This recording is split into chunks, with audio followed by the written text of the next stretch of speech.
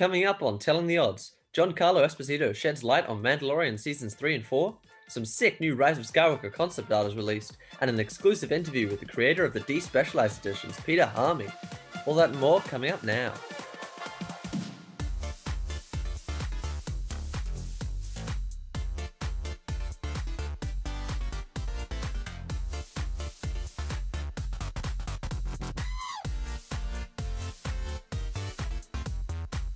Hello everybody, welcome back to Telling the Odds. This is episode 18. What are we at now?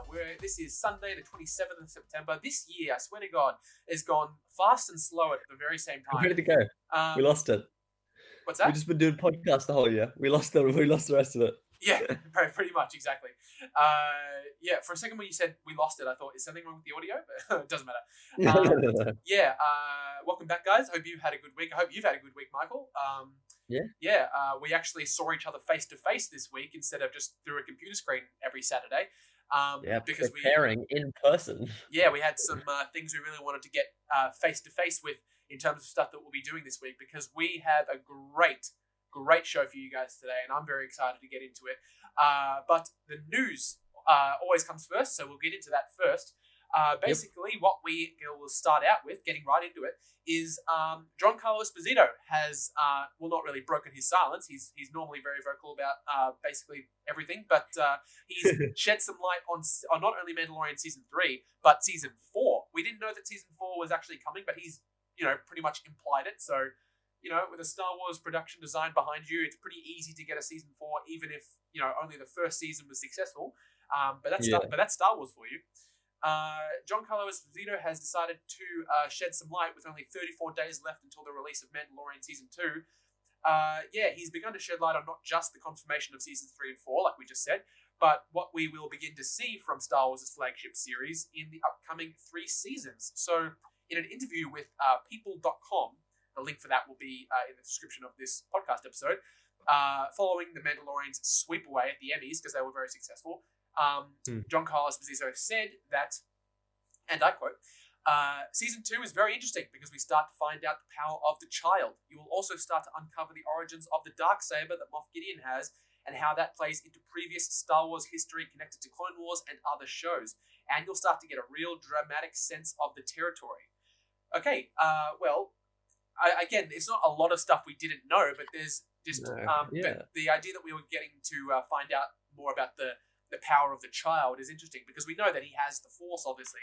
But if he's saying it in this way, like we start to find out the power of the child, it sort of makes me, it sort of like, half validates this theory of mine, or at least the one that I've, just been circulating around my brain for God knows how long, is that headcanon. Is that, Yoda's species, or the child's species, has like a direct lineage to the Force, and that's why they are so powerful. Yeah, I think that makes sense. Yeah. I mean, what's interesting about this is, like, how much has Giancarlo Esposito been told about, like, the plot of Mandalorian going forward? Yeah, I mean, like, you're right. Normally actors tend to not know too much unless it, like, directly involves their character and helps how they would, like, view things. Yeah, because if he's giving confirmations about Seasons 3 and 4, if the actor who's playing Moff Gideon is, receiving news about 3 and 4, then it probably means that he's going to be around for a while, because, because I'm not a studio head, but if a certain actor is not going to be around for a certain season of the show, they're probably not going to be as knowledgeable about it as other people. So it's clear that Moff Gideon is still going to be part of Mando's story for quite a while. I think they were definitely building him up to be the big bad guy of the first season. With him, like, having the Darksaber, 2, having his origins tied to the Purge of the Mandalorians, and 3, like, kind of like building him up with, like, references and stuff. Exactly. I think it's clear he's going to be the central antagonist of this series going forward. Yeah, no, definitely. And then when the other cool thing is that when he starts to talk about the Darksaber, like, I think a while ago, Giancarlo Esposito, and it's basically, followed up in very similar words, just paraphrasing a little bit, when he says, like, the origins of the Darksaber will be explored, how it plays into previous Star Wars history, like the Clone Wars and other shows. And when he says other shows, I can only assume that means Rebels, because what other Star Wars shows are there other than, what is it? The Resistance? Star Wars Resistance. Star Wars Resistance, yes.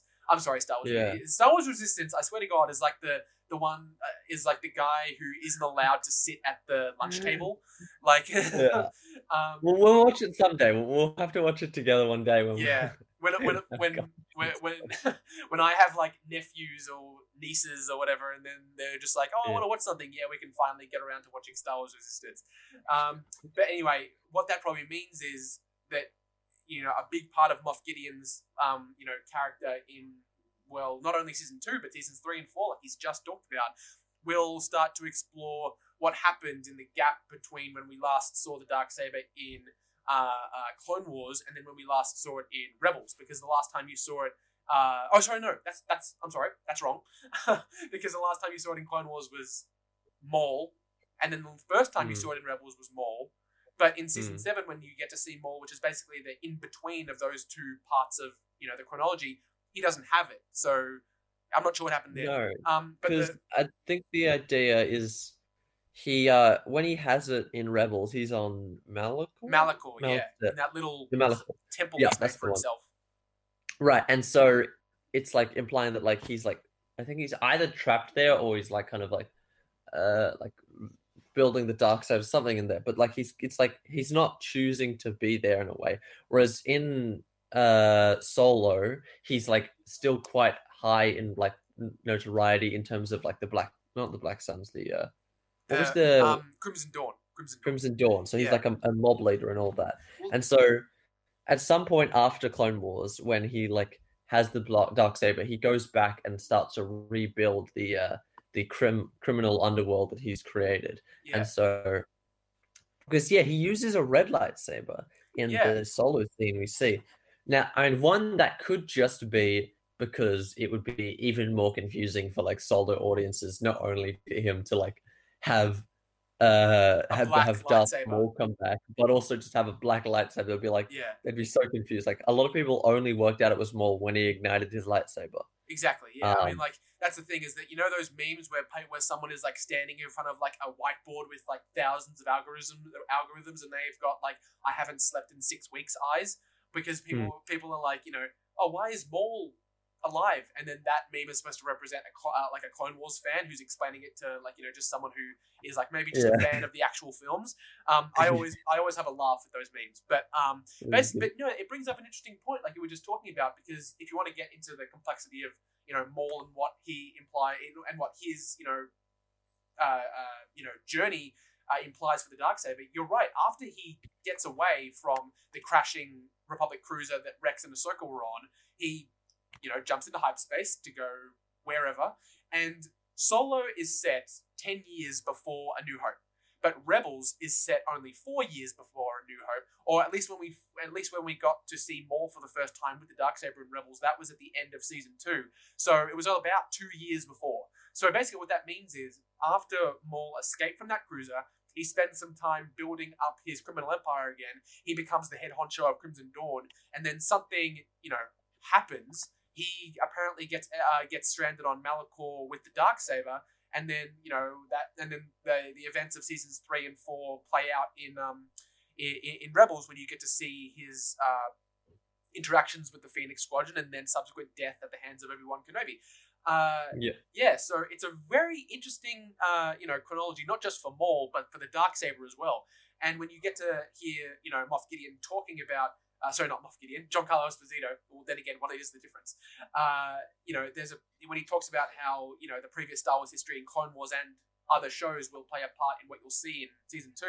I can only assume that will heavily imply how the Darksaber went from Bo-Katan's hands at the end of the Darksaber's journey in Rebels to how it got into Moff Gideon's hands. So that's interesting. Yeah, I think if we, I definitely think we'll see. Like the terms of like the Purge or whatever, how it left from Bo-Katan to him, it got to him. Yeah. We might see like kind of origins of how it went around to like from Maul or whatever. Yeah. So to Maul or whatever. But I personally would be most interested in seeing its origin like in live action in terms of the story of the original Mandalorian Jedi. I think that would be very exciting to see. No, you're right. I mean, like we've seen very blank snippets of it. It's either been explained to us by Pre Vizsla or explained by you know, the Mandalorian of Concord Dawn or whatever from Rebels, when he has that talk with Kanan, when it like projects itself onto the wall or whatever, but we haven't actually seen it properly, which is, you know, we've just seen the animation of it. Exactly, which is very exciting. And yeah, look, if I'm making a bet, I'm going to assume that Moff Gideon got the Darksaber during the Night of 1,000 Tears or the Mandalorian Purge, because if that's the case, then Bo-Katan probably, like, you know, lost it, maybe only just making it out with her life, and in the aftermath, you know, Moff Gideon takes the Darksaber, and now that's why he has it. And if Bo-Katan is going to be in Mandalorian Season 2, then that'll play into it, you know, heavily, whether or not she, you know, she probably resents Moff Gideon a lot, but that's a whole nother story that we'll be excited to see in Mandalorian. So that's interesting. But continuing on from Season 2, Giancarlo also commented on not only his own involvement in Season 3 and 4, like we were, you know, talking about, because he probably wouldn't know all this stuff if he wasn't in those seasons, but also what we can expect as far as answers and the development of the characters we have already come to love from Season 1. So following on, he said that we're living in a universe that is just huge and there's so much to explore. So I think this show is going to lay the groundwork for the depth and breadth that's going to come in Seasons 3 and 4, where you're really going to start to get answers. Now, when he says we're really going to start to get answers, I can only assume that means you're going to find out who Yoda's species is. But I think that's implied. Yeah, but you know, who knows what other you know plot threads and mysteries they'll be setting up in this next season, and the answers to those is also probably what he's talking about. So there you go. Yeah, I'm sure we'll get lots of interesting things about the universe that is expanded, how we see the Force or the Mandalorians and all that. But and that will be interesting. But I think definitely the implication being that the answers we're going to get is learn more about the child, and I guess specifically the child in his relation to Yoda's species to the Force. I think. Yeah, I would think so. And yeah, you know, like if you're getting a lot of time to, you know, from Seasons 1, 2, 3, and 4. It gives a lot of time for not only the characters to develop, but you know for the child to develop. Literally, he's going to get older and he's going to start to speak. And I guess it depends how big the time jump is, because he hasn't gotten that much older in 50 years. That's true. That's very true. I mean, like unless he's 50 years as a baby, and then like in 3 years he becomes an adult. Yeah, no, you're right on that front. Like I've started to see, you know, YouTube articles and YouTube videos already that say like, oh. Will we see Baby Yoda create his own lightsaber? I'm like, okay. That'd sort of be like giving like a cat a gun or something. At this point, we get to see him form his own sentences. So yeah, that's true. I mean, like we've already seen that he's very, very powerful with the Force. I mean, nearly killed Cara Dune with a Force stroke. So I don't know. I really don't know. Because that's another thing is that, like, you know, a Force choke, as to my knowledge, is something that you would sort of need to know exists before doing it. So, like, I don't know. I mean, like, he's been around for 50 years. You know, what happened to the child before Mando found him? These are all questions that might learn his origin. Exactly. Yeah. I mean, hey, look, but with Dave Filoni and Jon Favreau in charge, it's clear that, you know, they are fans of the prequels and they actually acknowledge their relevance, unlike a couple of other people. So, you know, it's interesting to, you know, think how that would come into play, because, you know, you don't get direct connections like seeing Death Watch in the Mandalorian's 8th episode if you don't have people like Jon Favreau and Dave Filoni at the helm. So that's interesting. But we have, you know, getting back to what everything Giancarlo Esposito has said, like this, everything he says creates this kind of like branch off conversation. So as you're seeing right now, but there you go. So yeah, I mean, like, I'm not sure what else we could say. I mean, like, it's very interesting to hear how he has sort of be able to shed some light on season 3 and 4, and I'm excited because we're going to get answers, and those answers I'm sure will be gratifying. So yeah, definitely. Yeah. Okay, so that is that. Next bit of news. That is that news story. Thank you, Giancarlo Esposito, for your contribution to the news. If you're listening, I'm sure you are. So next news story. He's a regular list. Yeah. So yeah, our next news story is not a story, but it's actually just some cool images that were released this week of some Rise of Skywalker concept art that we hadn't received up to this point. Like, I've seen the Skywalker Legacy documentary, and they do show some concept art of like, when Kylo first meets the Emperor and what the Death Star was originally going to look like when it's crash landed on the Kefir Ocean. But this is something we didn't see, and it's actually Rey surrounded by like 100+ stormtroopers with Kylo Ren behind them.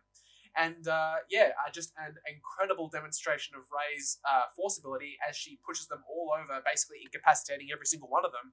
It immediately reminded me of the the original Star Wars cartoon, Clone Wars cartoon, the 2D one, where I think it's Yoda or Mace Windu.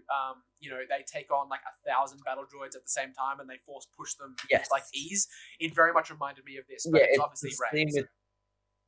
It's the same with Mace Windu, where he's like fighting all of the super battle droids, and he like pushes them all away. Yeah, and he also like takes them out with like his bare hands. Yeah. Hey, remember when Yoda said that a Jedi uses the Force for knowledge and defense, but never for attack? Yeah. Yeah, but then the Clone Wars arrived. They became Jedi General. Wah, wah. No, I think it makes sense, though, because, like, at that point, the Jedi are a little bit lost, far gone, one lost might their say. way, very true. Yeah, and so Yoda, like, later on, he's, like, looks back and's like, okay, so don't do what we do, but do what I say. Exactly. Okay, first of all, they say that these concept art images were based on a desolate planet. But to me, it honestly looks very much like Coruscant, to tell you the truth. Because, and I'll tell you why, not only do the city buildings in the background look similar, even though it's not as densely populated as the Coruscant cityscape was, but if you look at the third image, which is basically from above, she's at the top of a set of grand stairs. And I'm thinking that this is sort of extrapolated from the very early concepts for Colin Trevorrow's script when he had the heroes going back to the Jedi Temple on Coruscant. Because I'm thinking not only do these stairs look very similar, but if you look to the far right on the first two images, right above Rey's head, when she's got her arms like pushed out by using the Force, she looks to be, standing next to what I can only assume is like the foot of a pretty large statue. And as we know about the Jedi Temple, on either side of the top of the grand staircase, there are two huge statues of like monolithic Jedi. So my idea was that in very early ideas for whether it be Duel of the Fates, whether it be for Rise of Skywalker, there was concept art of Rey at the Jedi Temple, which is really interesting because that would have been my first choice if I was writing the Rise of Skywalker script. But that's an interesting. It could be because I definitely do see that. Although I think because it's clear that like when she pushes people away, she's like not only pushing the stormtroopers, but there's like dust as well that she like pushes with them. So it's clearly like an abandoned place. Yeah. And I guess the buildings in the back, like they do kind of look like buildings, but I don't know if I would necessarily say it's Coruscant, and that might just be due to the artistic style of the concept art. Yeah. Like, trying to get this vibe of like being abandoned and ancient. Mm-hmm. But I think I personally would see it more as definitely like a city-like planet, like Coruscant, where it's like a city. Yeah. But I don't know. I see it more as like that was fun. I see it more as like an abandoned city, like planet, like where like it's like an ancient Jedi temple, maybe more similar to what we got in Rise of Skywalker with what was the planet then? Exegol. Yes, Exegol. Very true. I don't know. It's like especially with like how like it's entirely like covered in fog or something similar to that. Yeah, because that's another thing is I always wondered what happened to Coruscant after the prequels because it's sort of expanded on in Legends or what have you, where the Emperor. This a little bit kind of it was still the capital of the Empire. It was until it was taken in the Battle of Coruscant, in which they then decided to then move the capital of the New Republic around every couple of years. Yeah, and no, you're right because after the Jedi fell, the Empire rose to power. The Emperor turned the Jedi Temple into his own imperial palace. But I would have been interested to see what happened to not only Coruscant but the Jedi Temple itself at the time of the sequel. And we were talking about it earlier this week, Michael, and we'll sort of maybe mention it when we get into our sequel retrospective episodes. But I started to, just because I'm a fan of not only Star Wars obviously, but like writing scripts and stuff. I've done that in the past. I actually started working on like just rewrites and tweaks for the sequels and the way that I think they would have maybe been better. But that's of course in my opinion. Mm.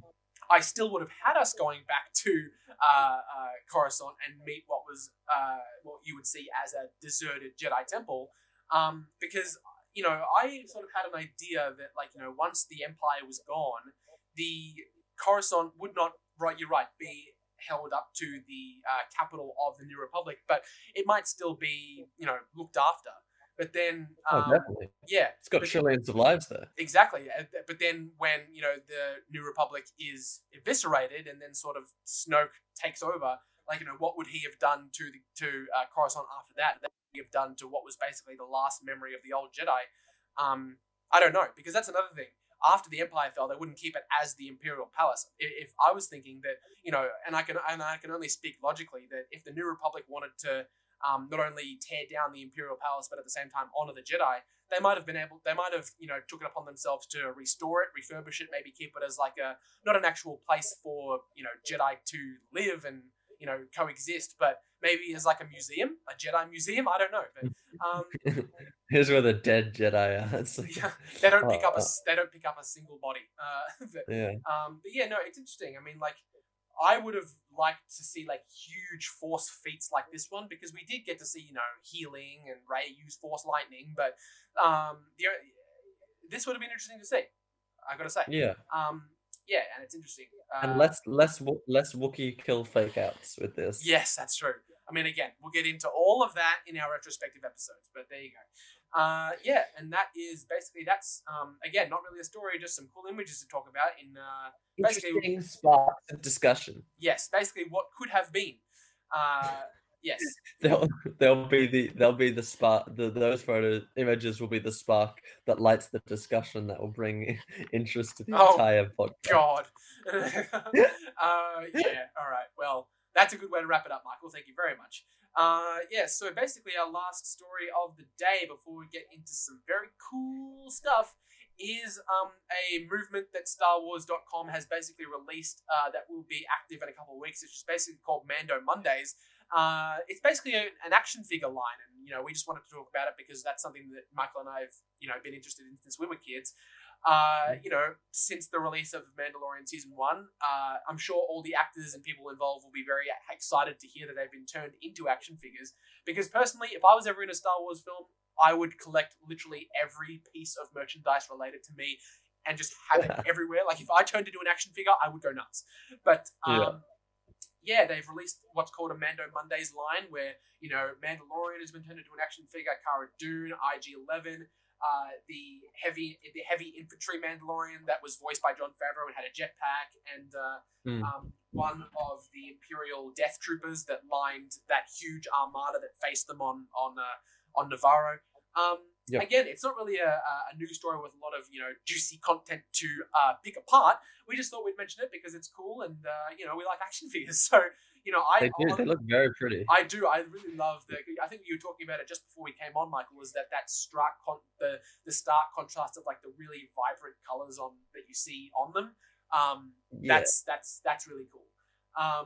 Yeah, I think they're leaning into the fact that they're like that kind of 70s vibe of their action figures, with their kind of more contrasty, toyifications of the film on film appearances. Yeah, it's the original. I don't have the original, but I have a thing inspired by the original Greedo, Ponda Baba and Hammerhead figures, where they gave them fantastic. Really bright colors, blues and oranges, browns and stuff. It's great. Yeah, it would be my look. Yeah, absolutely. No, it would be my dream to one day own the the vintage 1977 action figures just as collectibles. Yeah, I mean, honestly, I'm just happy to see that Kenner is still releasing action figures even after the cessation of the sequel trilogy, because Is this Kenner? I thought Hasbro owns it. No, this is Kenner. If you look on those packages, it says Kenner at the bottom. Oh my god! Oh, you know what? I think it does. It's because they went bankrupt, or they were bought by Hasbro or something. Yeah. No, I mean, Kenner is. Kenner is Kenner. Kenner is just got such an amazing history with Star Wars and the merchandise. And that's awesome. I still am a huge fan of the action figures. Just this week, I actually took out all my action figures because I hadn't, I don't mind saying played with them in a while. But I took them out. They were starting to they're get a owned bit by dusty, Hasbro. so I was like, starting to clean it up and all that stuff. And I own a lot of them. I've got Han, I've got Chewie, and I've actually got a legacy collection of Millennium Falcon, which is maybe one of my prized possessions, which I'm never going to get rid of. And I realized that I don't have C-3PO or Leia, and I almost immediately got into where can I buy them online frenzy? Because I just like to have the full set. You gotta get the crew. You gotta get the crew from the Empire Strikes Back. Exactly. That's why I want the full crew, because I've got Yoda, I've got R2, I've got Luke, and I've basically got everyone except C-3PO and I'd like to get a Darth Vader as well, and maybe a Boba Fett. And now that these ones are released, I'd love to have a. What about an Obi-Wan? Yes, of course. I mean, I've got a Clone Wars Obi-Wan. I don't have an original Obi-Wan. I'd love to get one, but I don't have one. And as for these action figures, I mean, I'd like to have all of them. I'd like to have as many action figures as I can get my hands on. But there you go.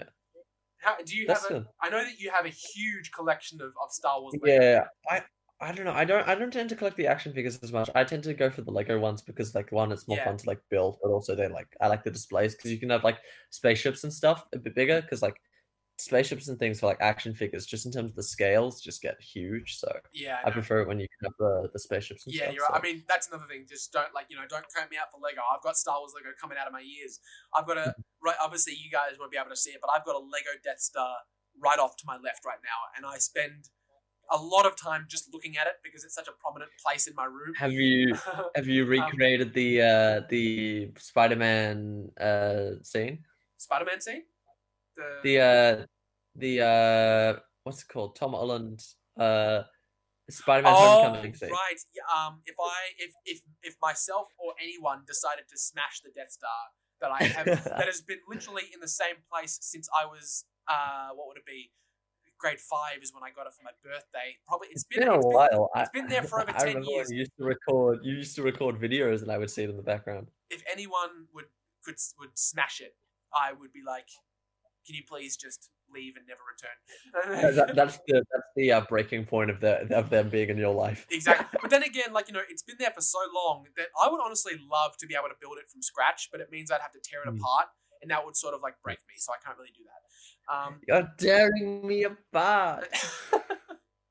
The room reference on Telling the Odds, Michael. I take my hat off to you. That's fantastic. Was this news? Are we talking about news? I think so. Yeah, or we can just talk about the room for the next hour. That's the 69th episode special. Yeah. So there you go, guys. A new set of Mandalorian action figures. Make sure to get your hands on them if you want them, because I imagine that these will sell out fast. I believe some of them already sold out, even though it's even now only in the pre-order stage. Okay, guys. So that wraps up the news for today. I really hope you enjoyed. But we have got an epic main discussion for you, Michael, don't we? Yeah, definitely. I'm looking forward to it. It's going to be a lot of fun. Yes.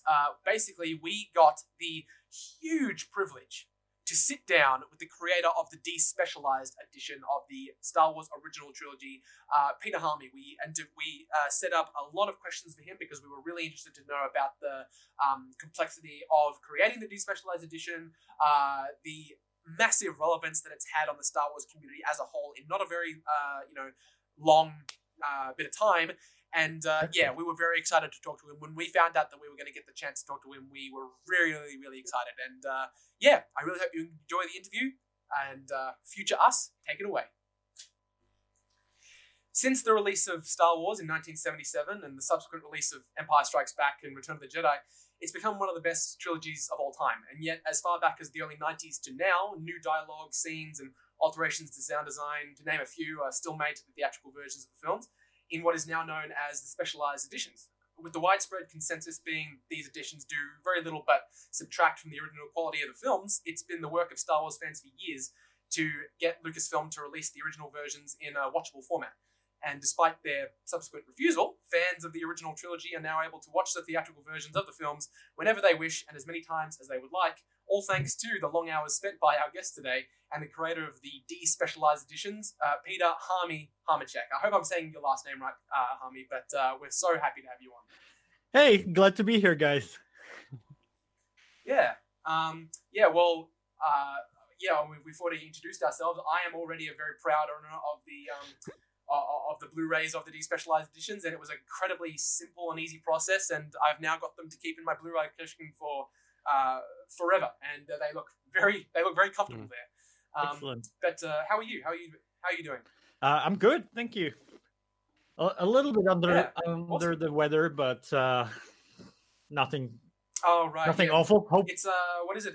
Hopefully, it's not the virus. It's okay. Hopefully not. Well, how is it? Is it? Yeah, I hope you're doing okay. Czech is the way you are. Yeah, Czech Republic. In Prague, right? You guys doing all right? Well, we do have a second wave, but it's so far we didn't have a lot of deaths or anything. So okay, that's very good. And already, I'm sure we both very much approve of all the Star Wars memorabilia you've got in the background. That's honestly my ideal setting for a podcast like this. But but anyway, I mean, what's it been like for you, the reception of the despecialized editions since you let out the first versions of them? Well, a little bit shocking, honestly. Like I was on this Star Wars forum where we were just discussing the original versions and how to get them. And when I made my first despecialized version, I just shared it with a couple of people on the forum, and it sort of grew from there. And people were sharing it amongst themselves and putting it on other sites and stuff. And with version 2, I was getting thousands of people asking for links, and it was pretty amazing. Yeah, I mean, it is amazing. The reception for it's been magnificent. And like I was reading I think it was like a YouTube comment on one of the YouTube videos that is about the despecialized edition, and I actually realized that it is being used as the reference for the Star Wars original trilogy by film professors in film schools when they're talking about Star Wars. And that's just, I'm very happy that people who are studying Star Wars now actually have an HD version of the original theatricals to study, which is just, it's, I'm sure it's great for you to hear, but it's just very, wholesome for someone like me to hear, because I'm already such big fans of being able to watch Han shoot first and only first in HD quality.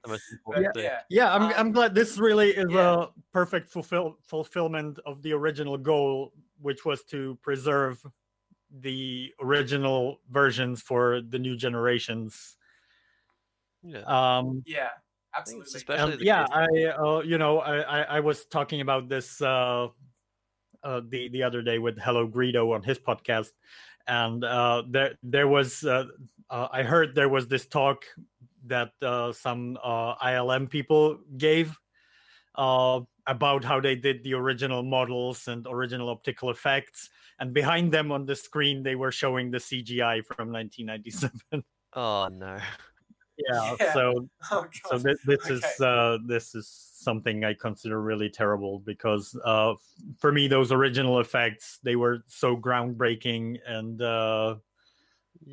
that's amazingly done that it's just a crime to replace them with CGI, which frankly is nothing super special these days. So exactly. I watched the intro before the despecialized edition, especially the part where it was talking about how they were like honored in like the American like film theater.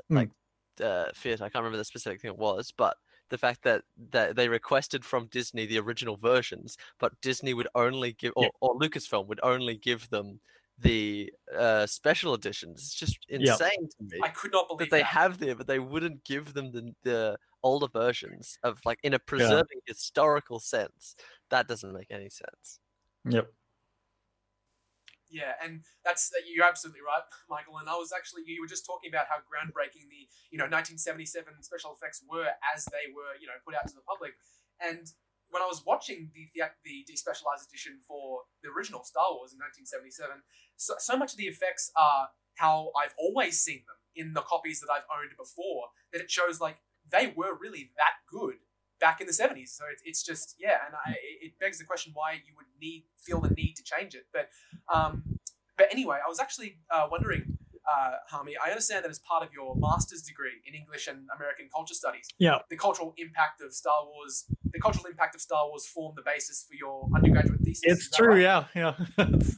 That's So I was just curious, like, what was it about Star Wars and Star Wars specifically that made you see it as such a footnote in film culture, and just made you think, yes, I have to write about Star Wars above everything else. I need to write about Star Wars in terms of cultural impact on American film.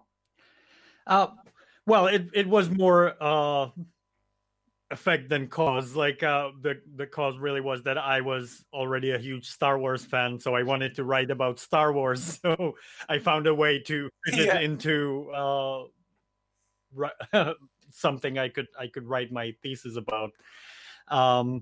But yeah, I do think that Star Wars is a very important milestone in modern American culture, and indeed, of the whole world right now, because we do live in global times. So yeah, Right, it has changed how films were made at that time.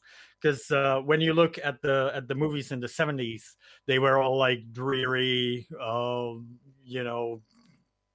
dramas and stuff, and here comes this film that was like a lighthearted adventure in space, and from then on, everybody was doing that.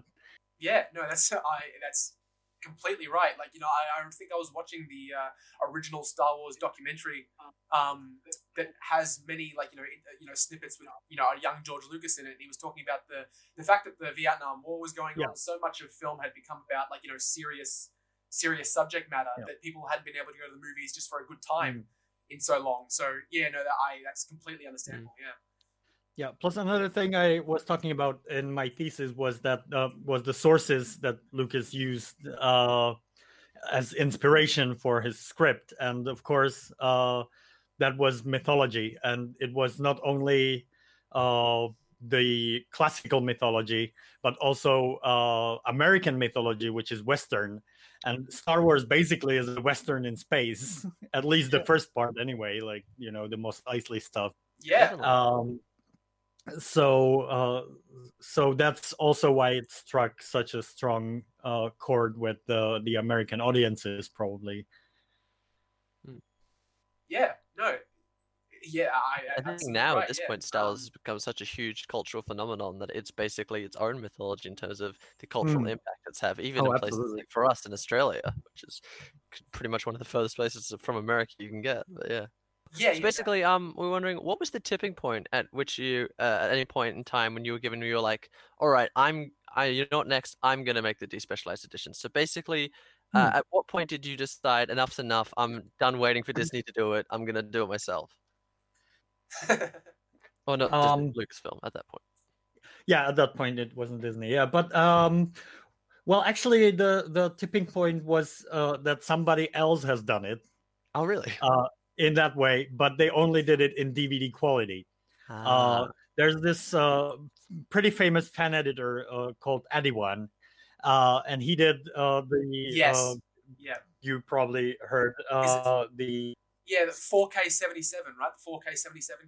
No. He did. I'm spacing out on the name. Revisited. He did Star Wars Revisited, right. which is like a super special edition. He added more new visual effects and stuff. He added to it.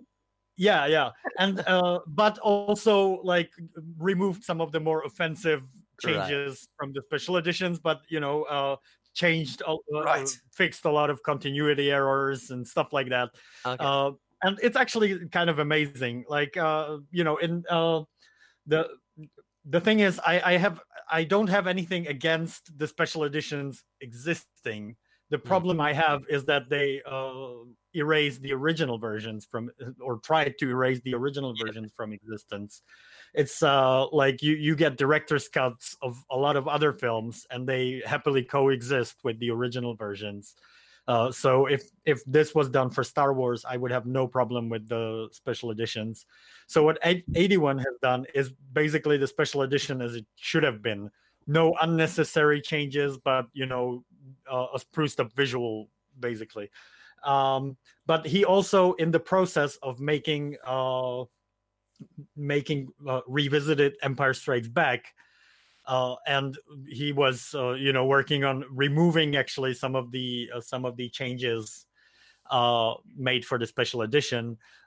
In that process, he created a DVD version of The Empire Strikes Back that was like, there were at this time, Lucasfilm released the original versions on DVD, but they were non-anamorphic old masters from Laserdisc. Right. So those were I have those. Yeah, they were masters from 1993, right? So those were really crappy. So he created a DVD version that was anamorphic, used HD sources. But so I was begging with him because at that time I was just getting into HD and Blu-ray. So I was begging if he could make an HD version because I knew majority of his sources were actually HD. And he said it wouldn't mesh well with the DVD sourced stuff. So I took his version and used that as a source for me to make my first despecialized version.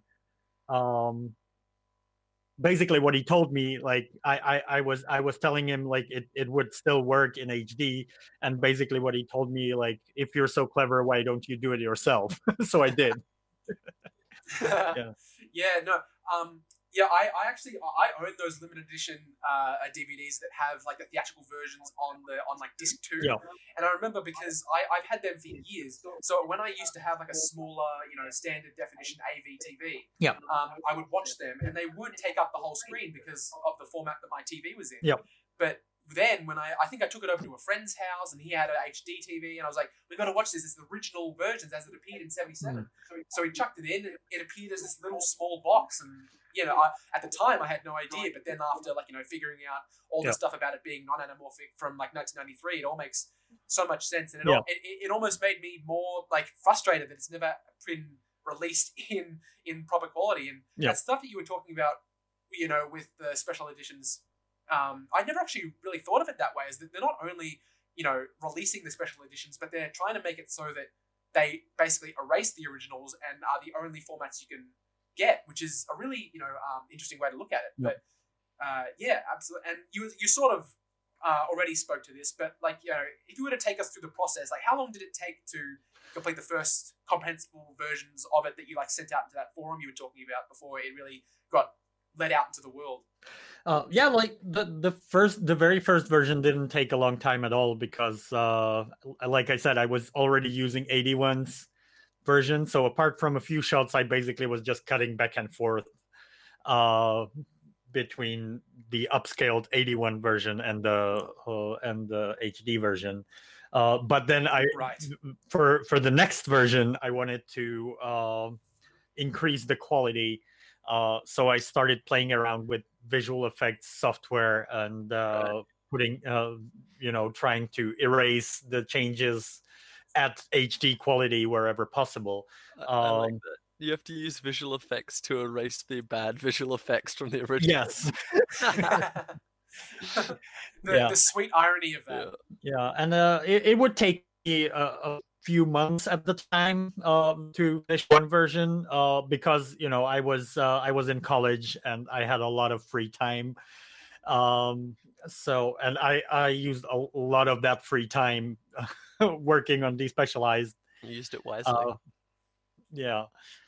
So I remember my parents telling me why are you wasting your time on this on this crap? You should be studying. and now of course that's what I do for a living, so it was a wise choice. I think the entire Star Wars fandom would be able to say to your parents, don't worry, he was doing literally everyone a favor. That's really, really fascinating. So basically, we're wondering what source, whether it be the Blu-ray or the limited edition anamorphic theatrical version, proves to be the most vital in completing them. So basically, what out of all the different sources you collated to put to the final version that you have so far, the current version you have, what proved to be the most valuable for you? Well, I would still have to say the official Blu-ray, because that's still not 90. Well, in the case of Star Wars, more like 80% of the movie has remained unchanged.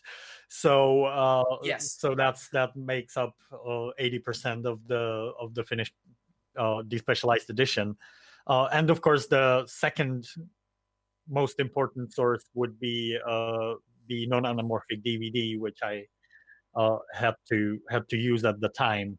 Hmm. Now, of course, the fan community has moved on, and as technology has improved and become more easily available to the public, we now have actual 4K scans of film prints from 1977. Now, of course, these are prints that were shown in theaters, which makes them really dirty and beat up, because that, the more popular the film, the more beat up the prints, because they were shown over and over again. And also the prints that were actually shown in theaters were like fourth generation removed from the original negative. You have the original negative, it's the film that's in camera on set, and then from that you make a negative copy, which because every time you copy a film, you invert it. So from the negative you have to create positive, but in order to create positive prints, you then have to create an internegative, and then from that you create your prints. Right. So that's 4 generations of added grain and lost quality. So it loses quality each copy. Yeah. So even though they're scanned at 4K, their actual resolution is still more like 1080p or something. But they are way better than the official DVDs. Yeah. So. Yeah. No, I mean, when I owned the Blu-ray versions of the Blu-ray versions that Lucas and Disney Film would have you own, essentially. Yeah. I watched them and I think so much of it is beautiful and in such good quality. If there's only, like you said, that 20% that I could just and now I can. So yeah, it's really gratifying to be able to do that now. And obviously we have you to thank for that. And understandably, right, the special edition changes aren't just localized to individual scene changes, like changing the look of an emperor, or having Han shoot second, or having massive dinosaurs walk through the frame of Mos Eisley.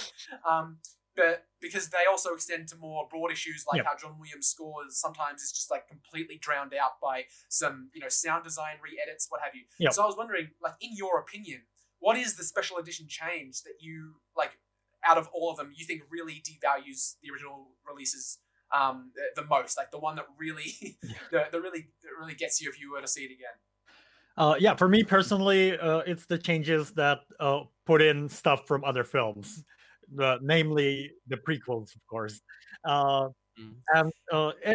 And here's the thing, like, I don't hate the prequels. I actually, I still grew up with the prequels, but I just don't like them as much as the originals. So when I watch the originals, I prefer to not be reminded of the prequels. For me, the worst change is the change where they put Hayden Christensen as the Force Ghost in Return of the Jedi. We were just talking about that last week. Yeah, because we apparently the reason they've given to that, and I was even listening to it on the commentary on the Despecialized, is George Lucas says that Anakin looks like Hayden Christensen because it was the last time he was on the light and he was a Jedi. But it's also, not, because he saved his son when he was dying. Yeah, exactly. It's not even a good performance by Hayden Christensen. He kind of looks like scowling around, like he's not. He's doing that. He's doing that weird Padme glare. It's really odd. I'm not even sure they told him what he was shooting. They probably just took some outtake from episode 3 and put his head on there. George Lucas had his iPhone out when Hayden Christensen was out on his front lawn going to get the paper. But I do understand what you mean when they say completely new prequel additions to the originals, when when they have the celebratory thing that occurs right before the dinner party, and you get to hear a Gungan say "We are free." I'm like, exactly. You get it. It's Jar Jar. They don't. It's just they put Jar Jar in Return of the Jedi, I think. And what I hate about those changes is, and then on the Blu-ray they added the no to the scene where Vader throws the Emperor down the shaft, and to me, this feels like Lucas just is saying "f you" to the fans. Like that, everybody was laughing at the No in episode 3, and everybody hated Jar Jar. So what did he do? He put it in Return of the Jedi. Both of those things. Yeah, I think Jar Jar was actually in Return of the Jedi before he was in Phantom Menace. I think because wasn't that the first appearance of Naboo? No. They might have been. This. That's they changed this scene for 1997, and then they changed it again in 2004 for the DVD. So that's when they added Naboo and Jar Jar to Okay. Return of the Jedi. Yeah. Okay. And I think I'll know the answer to this question, but have you seen the Disney Plus version of A New Hope? Yeah, I have. Well, actually, I have the 4K Blu-rays, which are the same versions. Yeah. And there's a certain thing that Greedo says. It's so good. Oh yeah. Oh my god. What? I just love the idea. I mean, this may or may not be true, but like Disney was like, "All right, we bought Star Wars. Give it the copy to us." And George is like, "All right, but I do have a special present for you." It's like the only version he gave them was the one with McClunky, and it's like you have to put this on there, or it's no deal. Yeah. Just wait like 5 years when Disney will have made it that Han doesn't shoot at all or something. Or... he just dodges and the bullet bounces back and hits Greedo. Yeah. Yeah. Yeah, the way this actually happened, I think, was they were getting ready to do 3D conversions of all the Star Wars films. Yep. But because Phantom Menace didn't do very well, they scrapped the idea. But they already prepared the masters back in, I don't know when this was, 2011 or 2012, just before the Disney sale. So what they put on the UHD Blu-rays was the versions that Lucas already made for the 3D releases, which is also a reason why we get the 4K versions we got, because they are really heavily degrained, which does make sense for 3D, because grain can be really distracting in 3D. Exactly. So again, like we finally get a new release of Star Wars, and it's just screwed up in other ways. You know, they never get this. They can never get this right. Like the original Blu-rays were okay for their time in terms of like detail and stuff, but they had really screwed up colors. Now they finally give us a release that has decent colors, but then it's DNR all the way to hell, you know, digital noise reduction. And the color grading that they did uses a lot of power windows, which means like they select an area of the screen and give it a different color grading than another area. So there's a lot of problem with this release as well. And I guess you were going to ask about this in a later question, but I am working on a new version now because we have the UHD Blu-ray and we have the 4K scans of the prints. But it's going to be a really difficult job to actually get the new Blu-rays to work with Despecialized for those reasons. Yeah, well, that's exciting. Interesting that all of these details in the Disney Plus and 4K Blu-ray versions that I guess me and Jack would never have noticed, that we only noticed the obvious like McClunky, but like someone who's just spent like hours of however many hundreds of hours probably close to your life just like editing and changing all these minute details, you would know all about these small things. Actually, you know, I rely on other people for this. Like there are, you know, people comparing frame by frame each version, and then they report back to me like well, not personally, like they have their own, you know, threads on the forum, and I can go there and read about the changes that they found. Exactly. Okay, so basically our next question is, upon like revisiting the despecialized editions, so for example, when you moved from version 1.6 to 2.7, which Jack now owns, so what were the main points of concern for you? So like, what was the most important thing that you needed to like improve from one version to the other? So was it like for sound design, color grading, like fine tuning things like that? Well, sound is a chapter of its own. I don't actually do sound. I'm not very good with sound. So I just again use other people's work, namely a guy who calls himself Harry Hen on the forum, and he created these amazing recreations of the original soundtracks, and there were already 3 different audio mixes in theaters in 1977. So I have recreations or restorations of all of them on Despecialized. So basically what I'm doing is editing the video to match the sound. Yeah. And your question was the question was basically from changing from one version to another. So right.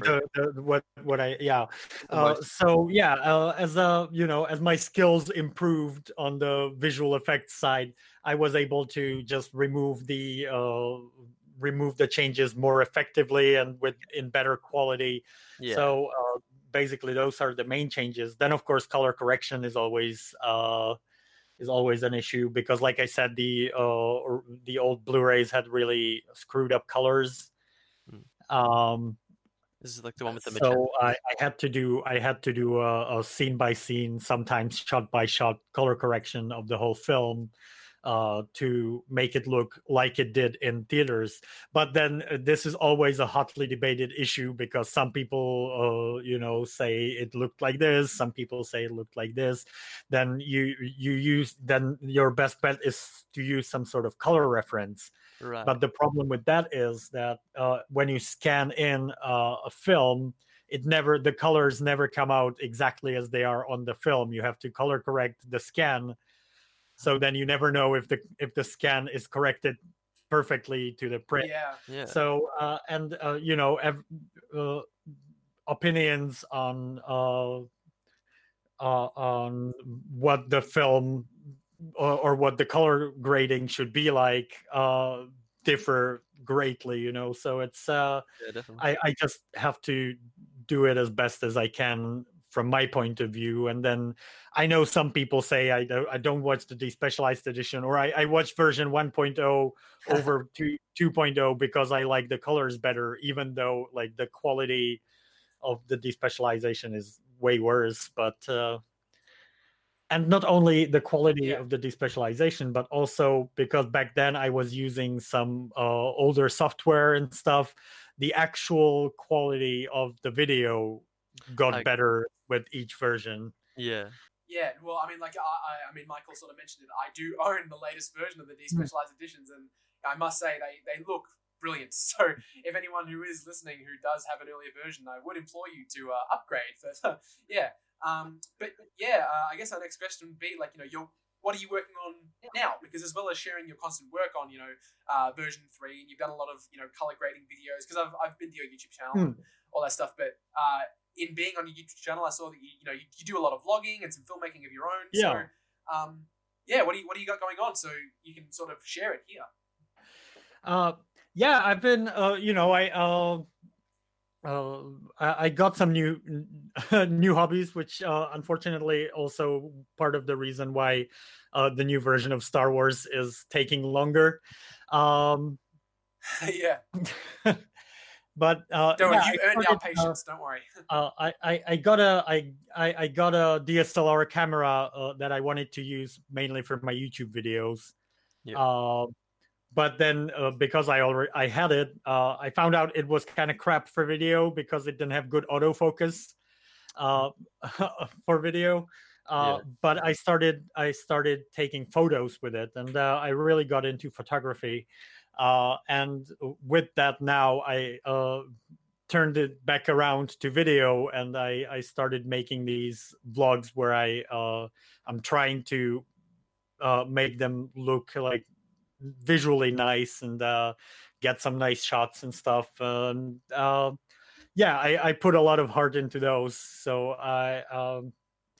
I'm glad that people do seem to be interested in them. Not as interested as in my Star Wars videos, but I do get some views and some nice comments. So generating a small fan base. Pretty happy. Yeah, that's fantastic. Yeah, because I mean, I'm right there with you. I mean, like I've got a passion for filmmaking and stuff. So and seeing you do it not only sort of gives me an insight as to how I should start doing something, but just it's like a nice parallel, I guess you'd say. But yeah, that's really great to see.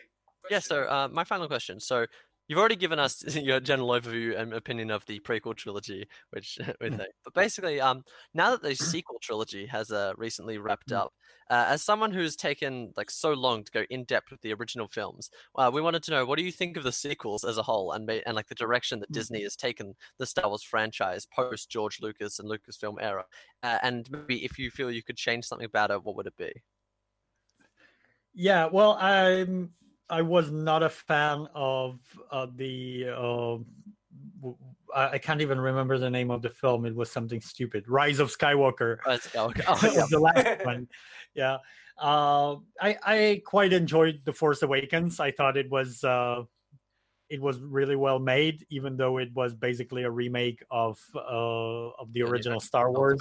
But it was a really well made remake, and it had some good likable characters. And then I actually quite enjoyed The Last Jedi as well.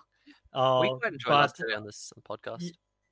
Yeah, but the problem with The Last Jedi was it was an okay movie on its own, but it kind of ruined the trilogy, right? Because clearly they didn't have a game plan from the get-go. So then the last one was super crap, but partly it was because of how The Last Jedi screwed up the storyline, and they just didn't know what to do with it, I think. So yeah, because I often say to Michael, I think The Last Jedi, a lot of the time, I think The Last Jedi, I enjoy Last Jedi, like you just said you did. But in the way that you said, like, you think it's a good movie, but it doesn't really fit well with the trilogy, something that I always say, honestly, is I think that Last Jedi is a good film with, like, good overarching themes. It's a well-written movie, but as a Star Wars movie, as a movie that's actually supposed to be part of a saga congruent with a bunch of other films, it really doesn't work. But, I'm completely on your I'm completely on that train with you, Harmy, and that I do also enjoy The Force Awakens, but Rise of Skywalker for me is really the one that I think, wow, what a mess. The Force Awakens in the cinema for that one. The Force Awakens I went to see 5 times in the theaters because it did recapture that Star Wars magic for me. I'm up there with you. So I was very excited to see it again. Then The Last Jedi I only saw once in the theater and then a couple of times on Blu-ray. Mm-hmm. But The Rise of Skywalker I saw once in theater and then never felt the need to watch it again. Yeah. Yeah, I mean, I've only watched it more than once because, like, just like I said, sort of like a passion project for me, not only filmmaking but script writing. Yeah. I've sort of gone back and said, if I was making Rise of Skywalker, what would I do instead? And that's why I've sort of gone back to it to sort of be like, okay, so this is when they went to that for whatever reason. Yeah. And then, just for really analytical purposes. So I've yet to rewatch Rise of Skywalker a second time, but I think we're going to do it for when we talk about it on the podcast. Yeah. Yeah, because we do sort of like a retrospective of, like, the of each one. Like, I think it was about, we're up to Force Awakens now, so it was about 6 or so weeks ago we started with Phantom Menace. We sort of just went through them, and yeah, I mean, like, we've had pretty congruent thoughts on all of them. We have very similar views, Michael and I, and I think the sequels is when it sort of starts to diverge. So it should be interesting because they are so polarizing. The sequels. Because I was watching your spoiler review of Rise of Skywalker on your own YouTube channel, and I realized that a lot of the things that you thought about it were similar to what we think. Is that it's well performed. Every time that there's someone in it, they're never doing a bad job, and they're all beautifully made. And but that's the thing, is just, but overall they can be a bit messy. And I think actually that's George Lucas's take as well, is that he never really, you'll notice that if you reach for a comment on George Lucas about the sequel trilogy, he'll always say they're beautifully made and nothing else. Yeah. And there's a reason why, I'd imagine. But yeah. Well, I'm kind of torn on where to put the sequel trilogy next to the prequel trilogy, because like I still think like they're the sequel trilogy are better made films, but the overarching storyline, I guess, is better in the prequels, and it has more like it had more innovative ideas and stuff. Yeah. I think the main problem with the prequels was that George Lucas had too much power. Yeah. And because in the for the original trilogy, he basically, he wrote the script and directed the first one, but he had a lot of he had a lot of feedback from his friends on the script and also on the editing. His wife, then Marcia Lucas, basically re-edited the whole movie, and from what I've read and seen, there's a great video on YouTube about it. She basically saved the original film in editing. Yeah, I think I've seen that video too. Yeah. No, I've seen tons of YouTube videos that like the title is just how Star Wars was saved in editing, and I believe that's happened more than once. Yeah. Not just with the original, but with the prequels too. Because editing is such an important part of it. Yeah. It is totally, and so he did listen to other people and let them help, but then of course for Empire and Jedi, he basically just wrote the outline of the story and then had somebody else write the script, which I think was and direct the film, which I think was a great way to do it, because he's a great idea man, but he's not a great script writer or director. And then for the prequels, he had all this confidence and power, so nobody was gonna say no to him, and that's why I think, with like a couple of more drafts of the script and somebody else directing, they could be, with the same core story, they could have been great films. But we got what we got, I guess. Yeah, it's interesting because me and Jack grew up with the prequels, and so we've just like always known them. And so I think as we've gotten older, we've begun to like realize a lot of the things that like people at the time would have criticized. But like that overall like arcing story, and especially the way it leads and sets up for a lot of things in the original trilogy, I think we always quite enjoyed. And so that overarching script and like, as you said, the ideas in it are quite strong. And like that's what George Lucas does specialize in. But like you just go to the individual scenes in like Attack of the Clones, where there are just some interesting dialogue choices throughout the whole film. So, interesting is a word for it. It's hard to not concentrate. It's also very hard to not laugh. Yeah, exactly. And I think, if he gave this first draft of the script that he wrote and gave it to someone like Lawrence Kasdan, who wrote the script for Empire, then he would make the dialogue better, and the overall story could have worked. Like the romance, if it was better written, could totally have worked. Oh boy. Of course, better directed. Because they had absolutely no chemistry, and it just didn't work at any level. Not a lick. Yeah. I mean, when you look at, when you go back and watch documentaries like Empire of Dreams, it's on Disney Plus, and you get to see like how stressful the making of Star Wars was, to the point where it put George in the hospital from stress. It makes a lot of sense why Erwin Kershner and Richard Marquand handled the sequels to Star Wars, but at the same time, because when the prequels rolled around, you can understand why he would take so much creative control, but that in itself is a problem. So I mean, that's sort of all the questions we had for you, Harmy. We thank you so much for talking to us. Is there anything else you'd like to add, or Michael, anything you'd like to say? Oh no, definitely. I just love the idea that like Star Wars like fan communities can come together, and like our passion for Star Wars is so great that you've like created this whole thing yourself. That, as you said in the interview, that you said you showed to your baby brother for the first time, that he was like to view Star Wars. You wanted to give him the genuine experience of watching the theatrical version. Like that's just so amazing. Like, and it does kind of suck that like that Lucasfilm and Disney is like unwilling to like give people the thing that we want to preserve the original version that everyone had. But I think it definitely does shine well on a community that sometimes people be a bit critical of with just the Star Wars community. And I think it does shine well that like they are able to come together and, like you said, with you collaborating with using other people's work on things that you might not be as experienced in, to come together to make a product that Jack here in Australia like got and just absolutely loves, and your brother has. Like, I think that's really, really awesome. Yeah, I agree. Thank you. And the efforts continue. So right now, I actually would recommend anyone who is looking for the original versions.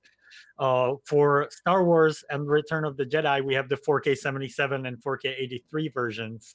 So if you're able to find those, they are great. They really capture the experience of watching it in the theater because they're full 35 millimeter scans, so there's no switching between different sources. And for my personal experience right now, I prefer watching those. But I guess the Despecialized still has its place because for people, like for modern audiences, the grainy look can be kind of distracting. But I love watching the 4K 77 versions. And yeah. Oh yeah, and I just was saying this based on what you said about the fan community, because it's amazing where we got from. In the beginning, we were doing Laserdisc captures, and we got all the way to 4K versions, made from 35 millimeter film. So that's kind of amazing. Yeah. It is really amazing, and we have you and so many others to thank for that. And you really hit the nail on the head, guys, when you said that future generations like your brother, can now witness them in these versions. Like I have much older sisters, and I'll most likely be an uncle soon, and I'm going to be able to show these specialized editions to I'm going to be able to show them that, and that's just something that is. Yeah. It was my first thought when I managed to get these copies for myself, and it's so gratifying. What else has been gratifying is the ability to talk to you, Harmy. It's been a real pleasure for both Michael and I to talk to you. It's been really insightful as well to hear from the person who made them, because it's always very interesting to hear a viewpoint like that. And you can find Harmy at Peter Harmy on YouTube, and are you available on the same address on social media and stuff like that, Harmy? Yeah, I'm Harmy P on Twitter, although I don't use Twitter very much. And I think Harmy Despecialized on YouTube.